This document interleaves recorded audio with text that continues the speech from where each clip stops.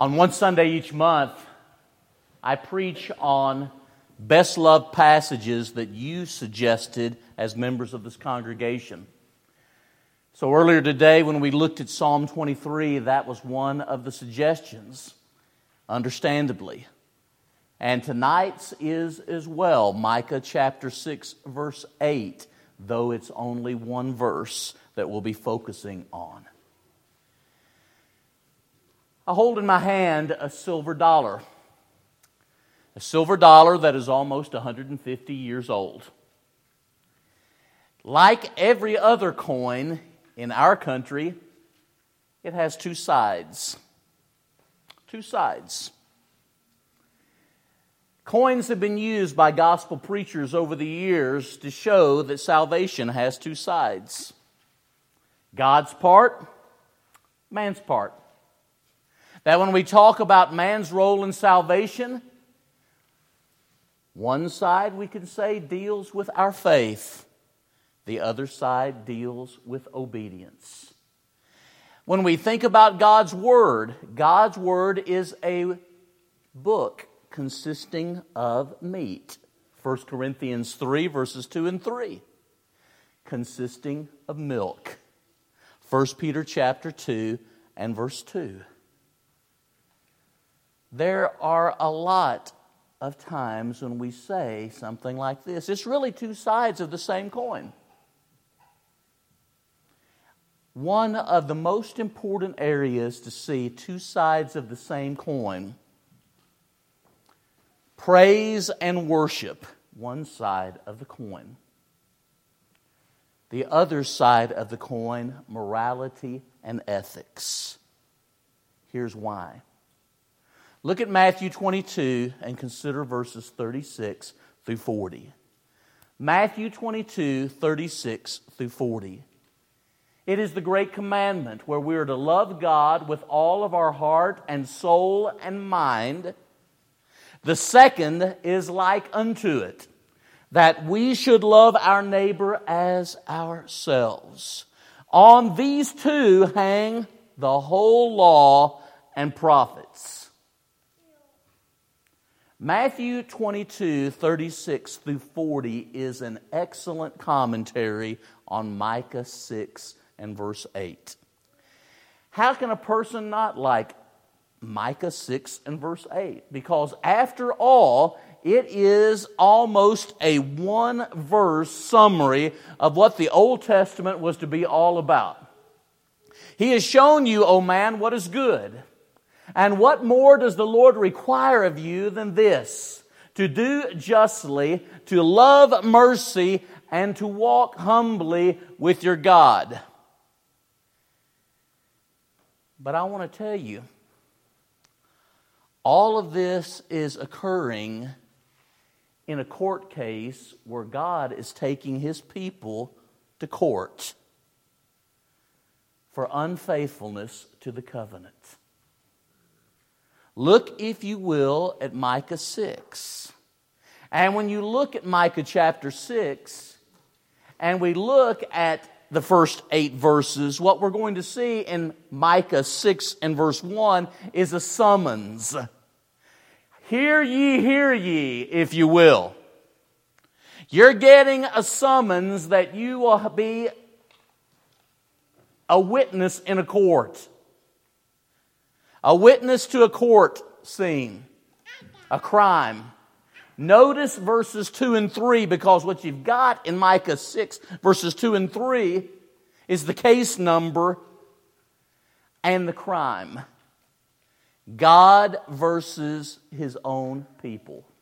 God versus His own people. And the crime again, breaking the covenant with God.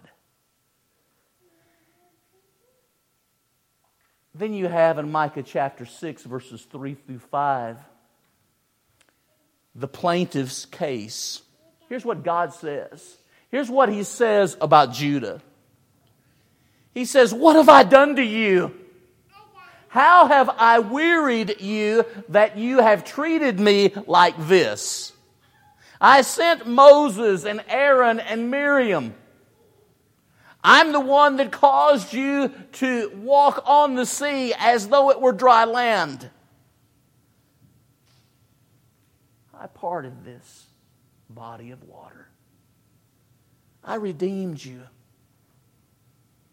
And you have broken faith repeatedly. Now notice Micah chapter 6, verses 6 and 7.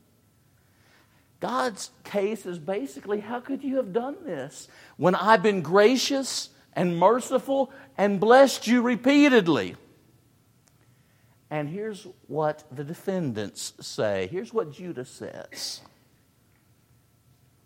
We're offering sacrifices. We're attending religious services. What more do you want, God? Maybe we should just settle out of court. Why are you bringing us to trial?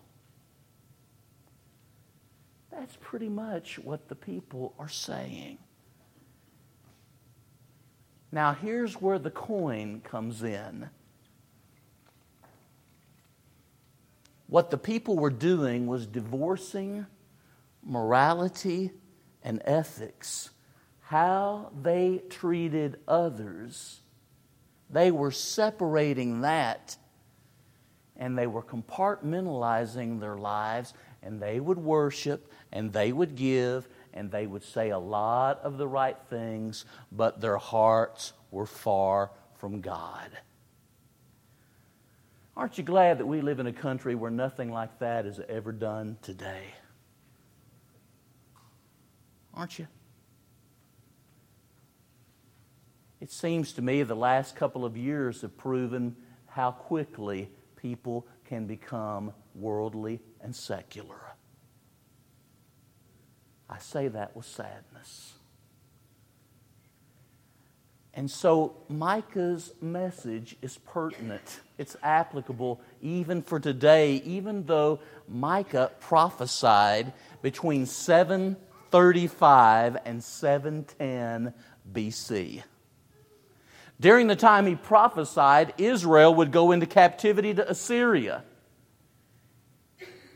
In 100 or so years after, Judah would go into captivity to Babylon.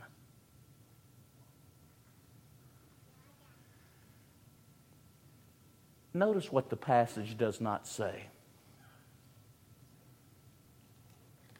The passage does not say, do unjustly, love selfishly, and walk arrogantly. It doesn't say that.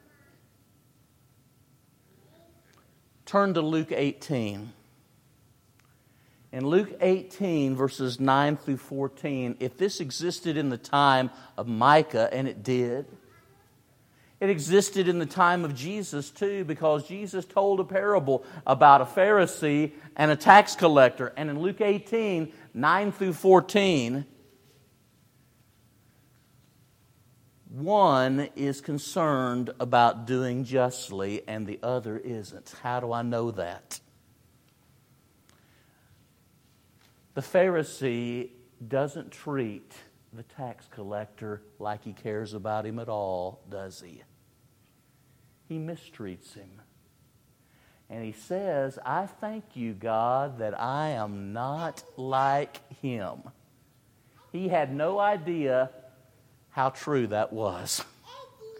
He had no idea about the irony of what he was saying. He spends his time informing God about how good he is. Notice the use of the personal pronoun, I. And you talk about arrogance. Does he really need God's forgiveness and grace? Not at all. Not in his mind. He deserves everything. Now the tax collector speaks. He will not even look up toward heaven. And he says, God be what? God be what? Love, mercy. Be merciful to me, the sinner, and walk humbly with your God. I guess we can take our pick too. Because we can be concerned about a world, like I say, that has grown more secular and worldly, and yet we can do so with the attitude of the older brother in the story of the prodigal son. That can't be doing what Jesus says. The point of Jesus in Luke 18, 9 through 14, and of Micah in Micah chapter 6 and verse 8 is God put worship and praise on one side of the coin. God should be given worship and praise out of love and humility. But we ought to be people of character and morality and high ethics because we care about other people too. You ever notice that the first 5 of the 10 commandments are all regarding God and the second 5 are all regarding our relationship with other people? What God has joined, don't separate. Some people, maybe you know somebody like this, really moral and ethical, and they are great neighbors and wonderful friends, but they really don't worship God, and they're not too into attending worship or anything like that. Know anyone like that? On the other hand, there are people who worship, and yet morality and ethics are far, far from where they really live their everyday life.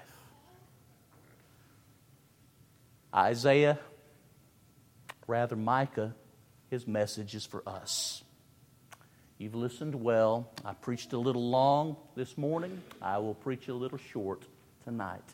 If you need to respond humbly to the invitation of Jesus through faith, repentance, and baptism, you come to Him and become His child. And love others and be a person of ethics and character as His child. Let us stand and sing.